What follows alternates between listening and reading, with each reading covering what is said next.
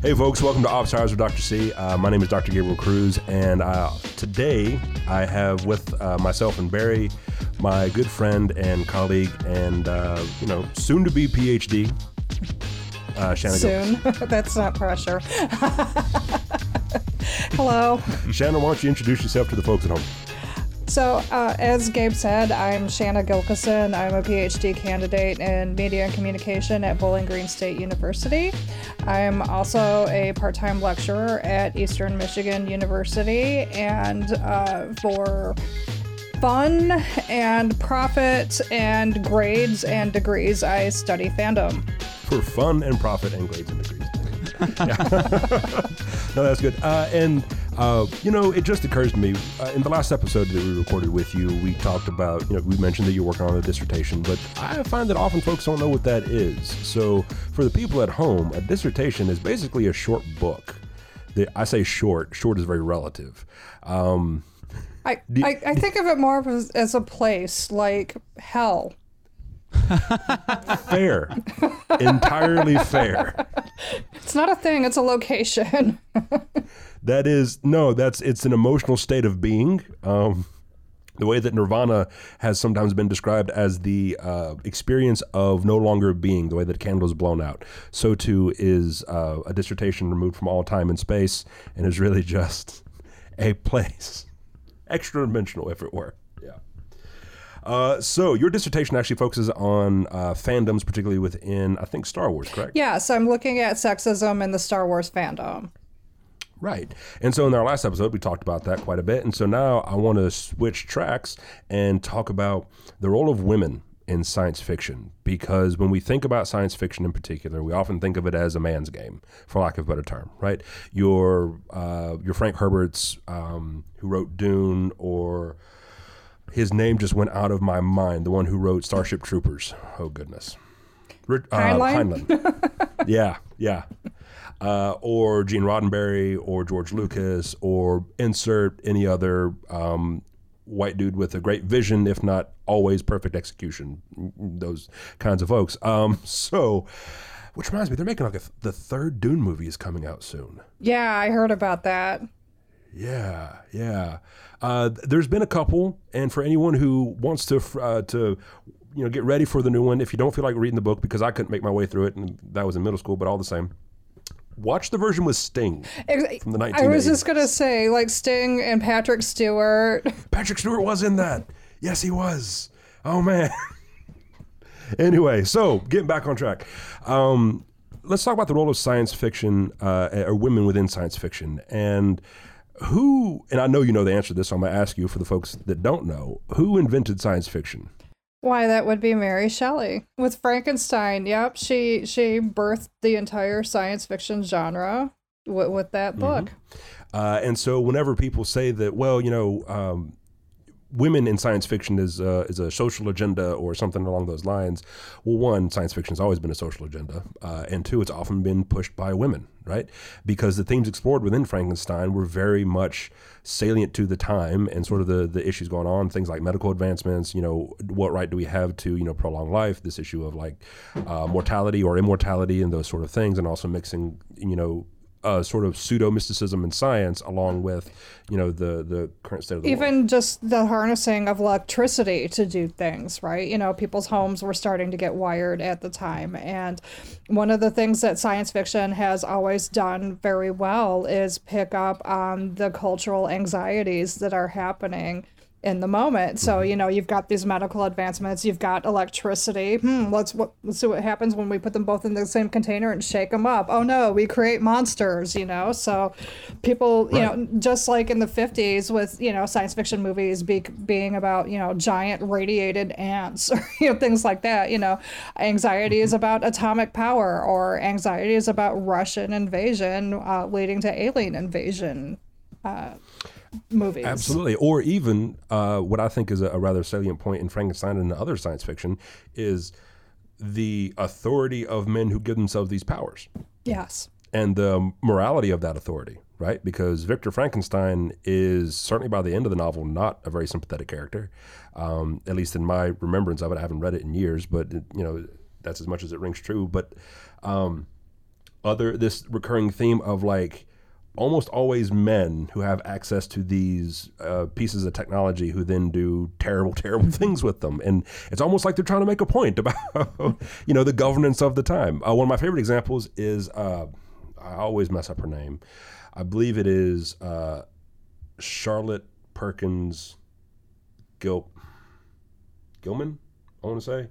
But she wrote Herland. She also wrote The Yellow Wallpaper, which is a short story that most, a lot of folks have to read in like community college or something along those lines, or in like freshman lit, something like that, right? But she was a suffragist, early, 20th century, very much, in favor of women's rights, that kind of thing. And she wrote a story called Herland, which was a science fiction story about a community of women where all the men went off to war, and the women were left behind in this valley, and then there was like some sort of like rock slide or avalanche or whatever. It sealed off this community of women from the rest of society. All the men died or were not able to get back, and so these women learned, for lack of a better term, how to reproduce asexually, effectively replacing men. And so they had this almost utopic civilization created until three dudes show up. Mm-hmm. And the story is about those three men trying to relate to women, and each one represents a various archetype of masculinity at the time, that kind of thing. But basically this idea of like, no, we can do just fine. We did fine before, we'll do fine after, that kind of thing. But that's just one example of a myriad of examples of women writers who shaped science fiction as we understand it. So when you think about the legacy of women on science fiction, what immediately comes to mind for you? Well, for me as a fandom scholar, I think of women fans, and my interest has always been more along TV and film. So I also think of some influential women in terms of, I don't know, sometimes executives, sometimes characters, that kind of thing. For example, if we think about Star Trek in the 1960s, the last time I was on the show, we talked a little bit about Bijo Trimble, who, with her husband, started the Save Star Trek letter writing campaign to save the show from cancellation. So for me, as a Star Trek fan, learning about her, in the 70s and 80s, that to me was aspirational, because I thought, wow, Trekkies get stuff done, so, and it was just a TV show, but she loved the TV show and she did something about it. And so to me, it was this, you can fight City Hall kind of story. Right. Also, in terms of Star Trek, what one of the writers of many fan favorite episodes, Dorothy Fontana, wrote under DC Fontana, because that's what women did. They had to androgynize their names, because a lot of times women weren't taken seriously, especially if they wrote for certain genres. So Dorothy Fontana is somebody that I think of as very, very influential within television science fiction. Sure. Isn't that precisely why, at least as what I remember hearing, is why J.K. Rowling has that as her pen name, right? That she was told to use J.K. Instead of her full first name in order to make her name a little bit less feminine and more appealing to a general audience. I would not be surprised. I'm not so deep into Harry Potter fandom, but I would not be surprised if somebody had said something to her about that at some point, or if maybe I think that she's kind of a similar age to me, maybe a couple of years younger, but she certainly would have grown up in a world where that was commonplace to just do, and may have, it wouldn't surprise me if she had just thought on her own to do that for those reasons. I think I've heard something similar, and I don't know to what extent it might be hearsay or rumor or apocryphal or whatever, but I do believe that might be the case, that she adjusted it for the sake of being taken more seriously. And actually, one of my old guilty pleasures was Warehouse 13 on Sci-Fi Channel. Yeah. From a few years ago, and they addressed this a little bit with H.G. Wells, where H.G. Wells was actually a woman, and she used the pen name, I think it was her brother's name actually, who was the real life H.G. Wells, or in the show, her brother was a sort of like playboy, millionaire, that kind of thing, and so she's like, well, no one's going to take me seriously, so I'll use his name as my pen name for when I write these things, so people will take me seriously. But yeah, so that's a recurring theme, right? Women having to modify their perception or the way in which they are perceived in some way to be taken, in a professional manner. So yeah, there's a lot there.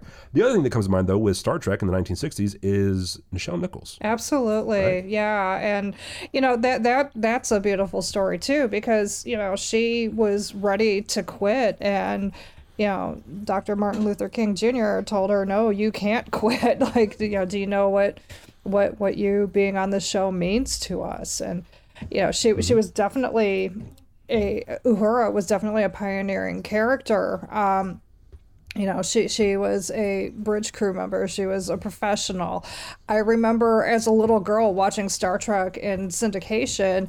There's an episode where Uhura is in coveralls under her console, fixing things, and telling men to hand her instruments. And, to 6-year-old me, that was huge. Yeah. And so for those not familiar, Nichelle Nichols is a African-American actress who played, Lieutenant Uhura. And the story that you just mentioned about Dr. King reaching out to her, of course, being about, the role of black women on TV, because you don't see black women anywhere else in a comparable position. When you do see them, it's usually in a very denigrated way.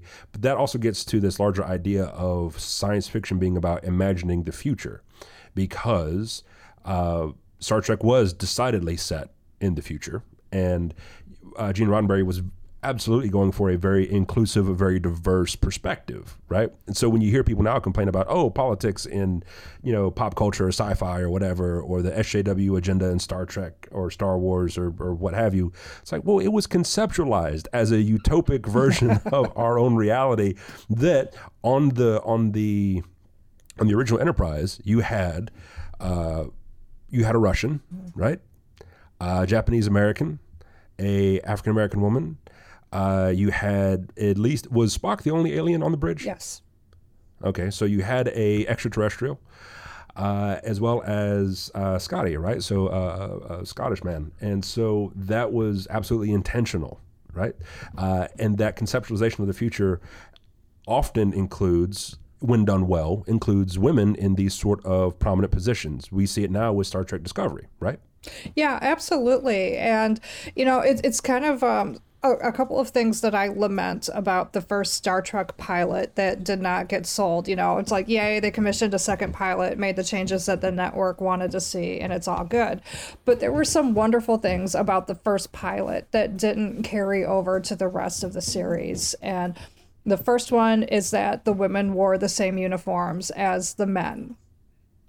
So when you think of a more egalitarian and equal situation, and then you look at 3 years of Star Trek where the women are in miniskirts and go-go boots, I have to think that was the network who wanted that one, because Gene's original version had everybody wearing the same thing. His second in command, number one, was a woman, which we will see on, the Pike series when it comes out. And that was one of the big pushbacks he got. Oh, well, who does she think she is? No, you can't have a woman second in command. So Gene says, okay, well, you hated the alien too. It's going to be the woman or the alien. So I guess we're going to have the alien. Right.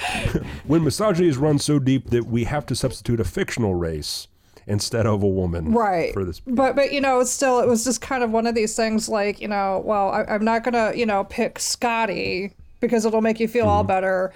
I'm going to pick the other thing that's going to tick you off. Gene Roddenberry knew what he was about. Yeah. What's also important to, I think, bear in mind, actually, one thing that just came to mind was the fact that, mini skirts and go-go boots are not exactly away team appropriate. That's not like field attire, right? Like you're sort of confined in that capacity.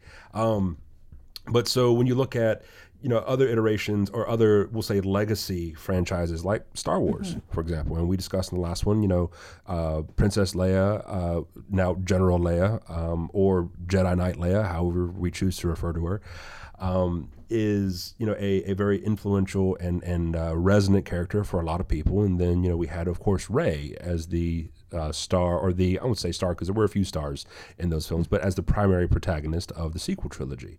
And so how we conceptualize women within these spaces, I think, is very telling of the society that creates them, right? So, for example, there's a large gap between Rey, who is a established, canonically accomplished mechanic and salvager and survivor, and by the end of the series, a Jedi, versus how we often conceptualize women in things like, what immediately comes to mind is Ex Machina.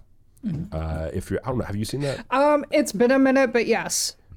Right, but this idea of women as being in science fiction in a subordinate role, in a subordinate position, and this idea of, because we do this often with machines, when we anthropomorphize them to make them relatable, we make them women for a variety of reasons. Although I do think that that's one thing that, in particular, the Alien series got right, and that is don't trust the android, right. Especially when they're dudes. Yeah.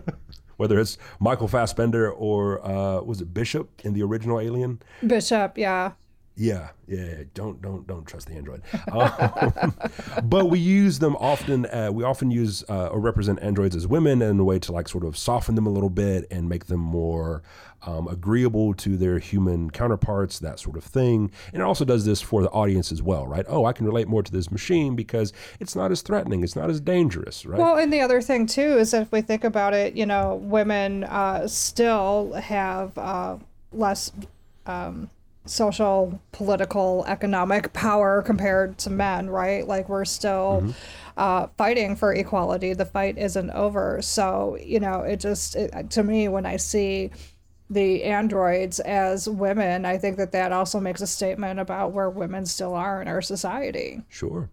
One of my other favorite examples is, and I'm not sure to what extent you might be familiar, but like the Halo series, which has been around for more than a decade at this point. And Cortana, who is an AI who assists the Master Chief. Master Chief being the gun-toting Marine space soldier who is the protagonist for these games, and then Cortana is his counterpart. And then over the course of the series, you see her shift from, in the beginning, from calling the shots, directing the chief, telling him what to do, where to go, being his intelligence, and also being a conspirator and colleague of a sort, to, over the course of the series, becoming a damsel in distress, a character who has to be rescued from an alien who, metaphorically, and because she doesn't have a body, but also somewhat virtually, sexually violates her. That's a thing that I feel like folks don't often discuss, is this trope of women within science fiction being particularly victimized in these sort of damsel in distress type situations.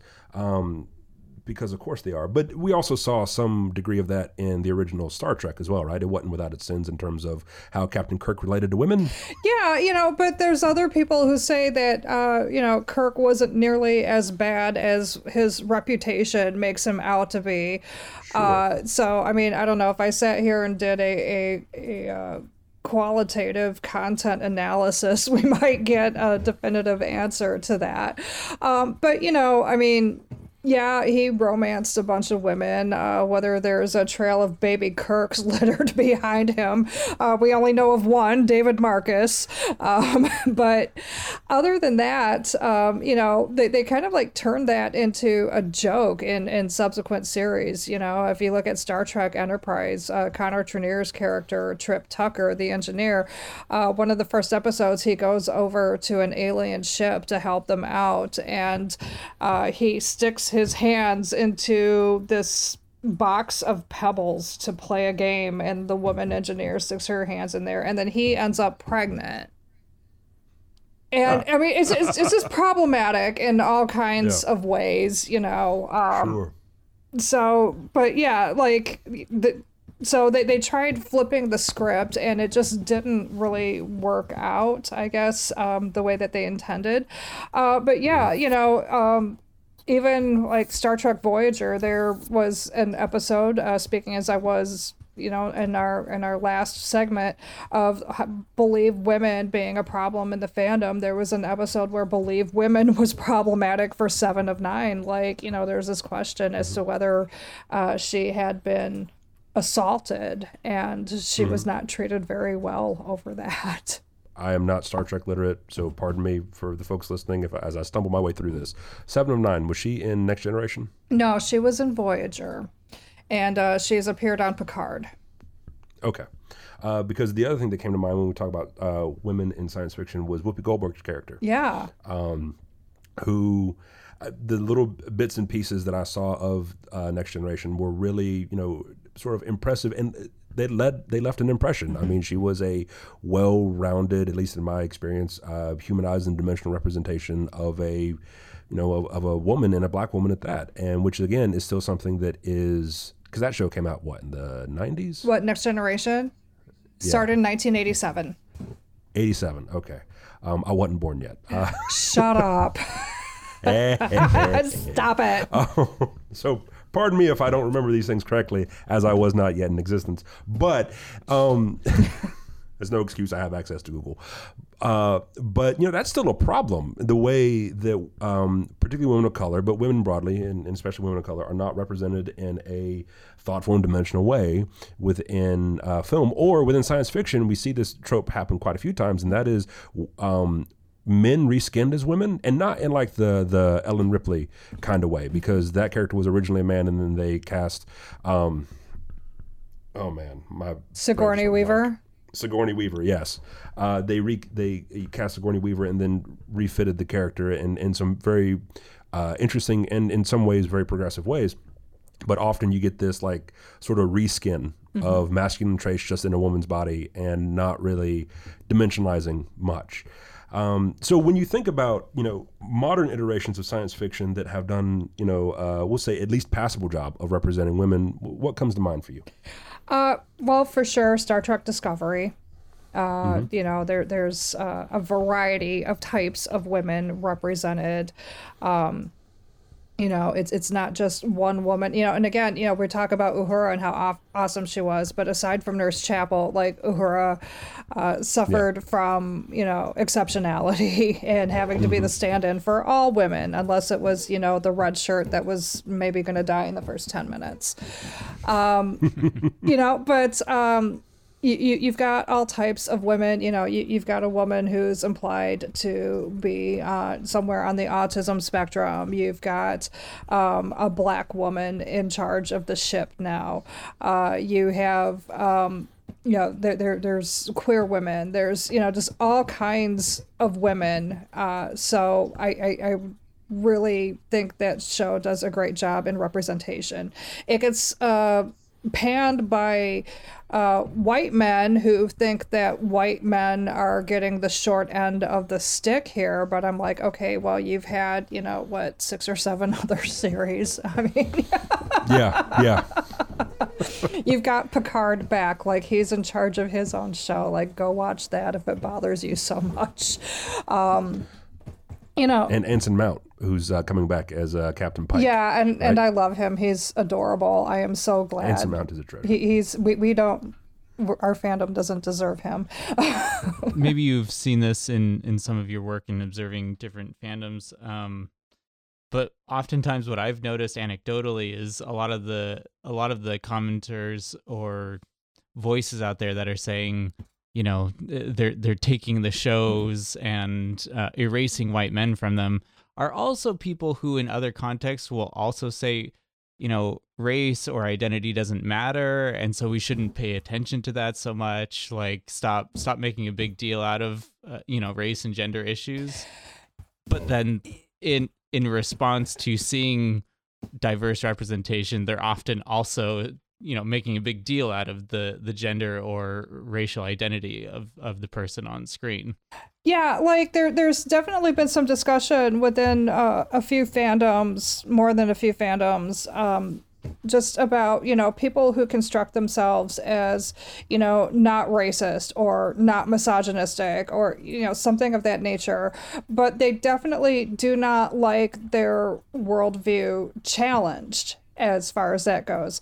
One of their biggest problems with Star Trek seems to be that Star Trek used to have this tradition of, holding a mirror up to us, but the people screwing up in the episode was always like some alien race somewhere else that we got to go in, fix everything, and then we leave, right? So it's kind of, yes, it raises awareness, but it doesn't really challenge anybody because they don't see this problem in themselves, right? So what Star Trek Discovery kind of started doing, that's been, ticking a lot of people off, is having these things happen within human communities and within the ship. And this is ticking a lot of people off because it's making them uncomfortable. And they're kind of going back to that whole utopian, Starfleet, the Federation, we're supposed to have it figured out. And they're not comfortable with showing the process of figuring it out. Yeah. That reminds me of something that came to mind because I know precious little about the Star Trek mythos, but I do know that warp drive was invented by a particularly problematic functioning alcoholic named Zefram Cochrane. Yeah. Correct? Yeah. Right. And so when former President Donald Trump announced the Space Force, and I texted a buddy of mine who is a diehard Star Trek fan, and I said, "Are you comfortable with this president being the one who might lead us to the Federation?" And he goes, Zefram Cochrane was an alcoholic and a lecher, and I don't care if this is the road it takes as long as it gets me in space. and I joke about that, but the fact is, and to your point, our progress, it has to involve us grappling with ourselves, right? Yeah. We have to recognize that we are often our own worst enemies. And so when it comes to things like exploration, whether it's going into outer space or, globalized community building, things like that, we do have to grapple with ourselves. And if we're not, then we're diluting whatever vision that we're deluding ourselves into thinking that we have a vision that's going to be perfect, and it's not, right? It'll be just more of the same in different locations. It's like when people say we should colonize Mars. One day, not now, maybe, but we need to do some housekeeping before we go tracking mud in other people's backyard, assuming there are other people out there, right? But yeah, well, and Star Trek has always had that theme of grappling with itself. I think that I wonder sometimes if Star Wars has not had that same redeeming quality. I don't know. What do you think? Yeah, so I think that in some ways it has been an allegory for things in our history. If you look at the original trilogy, the stormtroopers, the space battle dogfights, there were some definite World War II echoes in there, and the Empire definitely resembles the Nazis and things like that. But I think it was done in a way that we can sort of abstract it away because it's more this mythology of the hero's journey and things like that. We're more interested in Luke Skywalker and his coming of age and his finding out who he really is and those Jedi powers and things like that. So I think it's more about Luke and less about society. And I think that anytime Star Wars tried to do that, I think that they got even more pushback than Star Trek does whenever it comes up with a new iteration. I think that's fair, and I think a really good example of that is maybe Rogue One, because that film, and I'm a big fan of the film, but that film tried very hard to tell a complex story where even the heroes weren't necessarily that, they were redeemable, but they were also complicated in and of themselves. Right. And also, spoilers, they all die. And that is sometimes what happens with these. And so then we have to question, well, what was from an audience perspective, we might feel like, well, maybe the sacrifice wasn't worth it because, these characters that we're attached to were losing. And we can draw analogies between that and those of us who have friends and family who join the military and the possibility of their loss, death, or dismemberment, something along those lines, or being horribly scarred. Even though from a top-down perspective of a military strategy, it was what would be within the lines of an acceptable loss. Yeah. Right. yeah, and people absolutely push back against that kind of narrative. Absolutely, and you know, it's not without notice that it's another movie with a strong female protagonist. Absolutely. I was also really, I love that movie, but I was also angry because that was the, let's see, third, maybe, no. We already had the sequels by that point. That was like the fourth Latino that we had in the Star Wars entirety, and then they killed him. Yeah, yeah. Because we had Jimmy Smits as Bail Organa. We had Poe Dameron, right? Oscar Isaac as Poe Dameron. Then we had Diego Luna as Cassian, and of course the fourth being Chewbacca, whom I will die on the hill that he is. He is some shade of Latino. I've known too many. I have an Uncle Chewie. I've known too many Chewies in my day to not count him as one of us. Including showing up way too late, such as in The Force Awakens, when they're like, "Oh, we lost the car." Anyway, for 10 years or however long it was. Anyway, neither here nor there. So going back to this idea of women in science fiction, there's also some behind the scenes stuff that we've talked a little bit about that you brought up, like, for example, writers for Star Trek and other places as well. But one thing that comes to mind is also apparently, and I might be misquoting it, but I think I'm right with this, cosplay was pioneered by women in many regards. Yeah. I think so. So I'm not much of a cosplay researcher. It has come up from time to time in my research, especially when it comes to discrimination against women and, you know, even women getting assaulted. But I have not reached that deeply into the history of it. It's something that I always kind of saw around when I went to conventions. We didn't call it cosplay yet. When I was going to my first conventions, it was just, you know, costuming and masquerade. So this is something that, to that point, this is something that I know I've read about, and I'm a little fuzzy on the details, but bear with me, and anyone listening, please fact check me. But I believe circa the 1950s, which again, you know, a while before Star Trek was popular, you did have a lot of science fiction. I mean, we've always been interested in this kind of genre, at least, you know, going back to, like I said, or like you said earlier, the days of Mary Shelley and Frankenstein. But the idea of dressing up as characters was, you know, that kind of thing is sort of being deemed as juvenile and what have you. But, you know, there was one woman in particular whose name escapes me who, she may not have been the inventor of it, but she did pioneer it and she did make it popular. And so this idea of dressing up as these characters and embodying them, which we would point out this emotional relationship to these characters is largely coded as feminine, right? Largely regarded as women's work or labor, as it were, like you mentioned earlier in Fandoms in the other episode about how... Like playing dress up, you're talking about? Yeah, basically. Right? Because it's manly to know the stats, to know the figures, to know the differences between the different classes of enterprise. And, you know, apparently I just learned recently, thanks to TikTok, the different caliber of bolt of laser fire by different colors, right? So like red laser fire in Star Wars is apparently very weak laser fire. I did not know, but that sort of stuff, right, is deemed as like, you know, the trivia and that kind of thing. It's being more masculine. But dressing up and empathizing with characters turns out. Right. Yeah. Ew, girly. Right. And now there's a multi-million, if not billion-dollar industry around this thing, right? Yeah.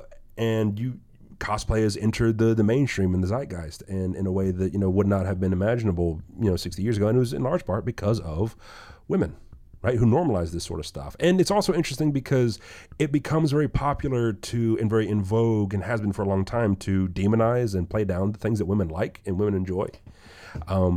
You mentioned this earlier with like soap operas. Yeah, soap operas and rom-coms and, you know, romance novels, things of that, you know, or, you know, just any, quote, literature for women.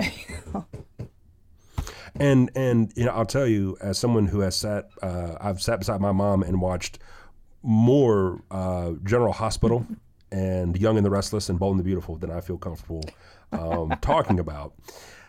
It's fascinating. And, you know, if I were the kind of person who had the time on my hands, because I don't have time to watch the shows that I want to watch now, I probably would, because there's so much going on in those spaces that are often maligned as, oh, well, that's what housewives watch, as though one, that housewives' work is not legitimate, and two, that their recreation is somehow less than, right? Yeah, for sure. And, the funny thing too, like when you say, oh, well, that's for housewives, one of the things that I learned from the AC Nielsen company through the course of my research for my dissertation is that, a household budget and spending is more likely to be controlled by women.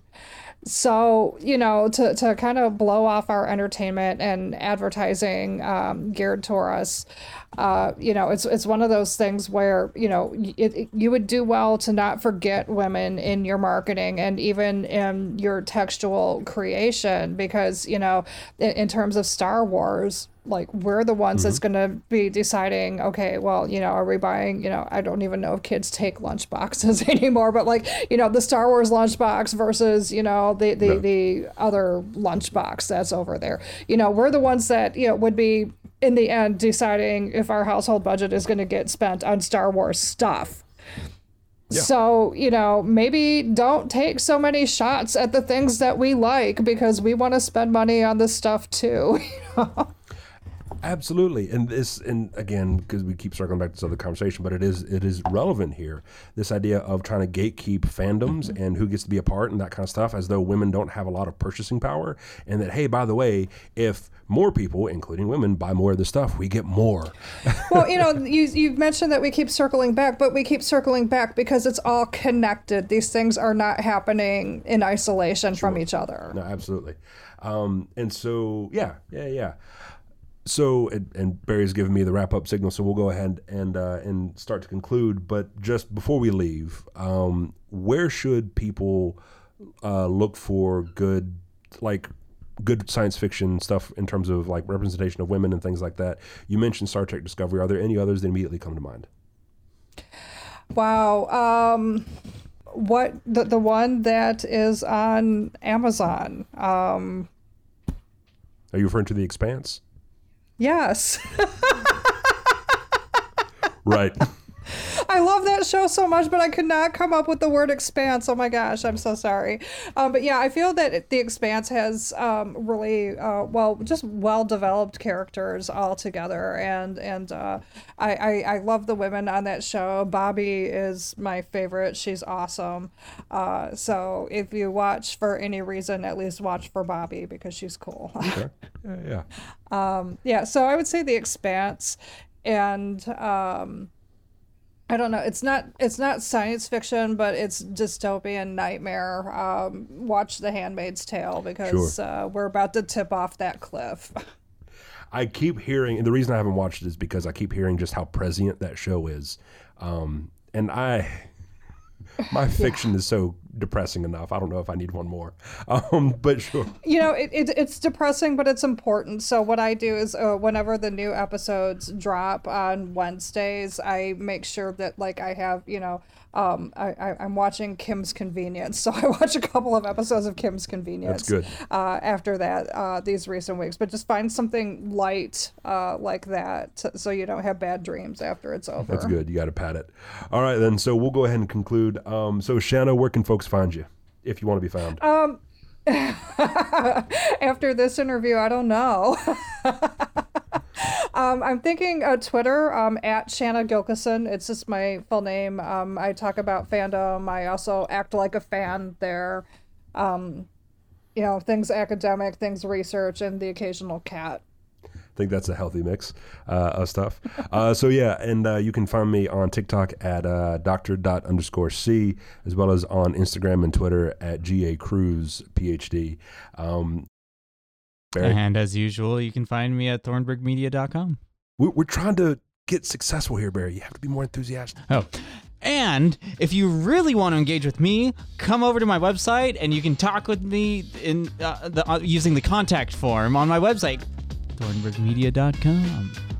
How was that? If you want to be successful, you need to offer them a cat. Like an actual cat or a photo of a cat? Free kittens for anyone who... I mean, you could start with the photos of the cats and then upgrade to actual cats as you go. As you become more successful. This week's episode brought to you by Mail Order Kittens. This week, it's Calico. Have you been searching for that one true tabby in your life? Anyway, so those are the only cat breeds I know. Yeah, we've exhausted all. Well, all right then. Next week, mail order puppies.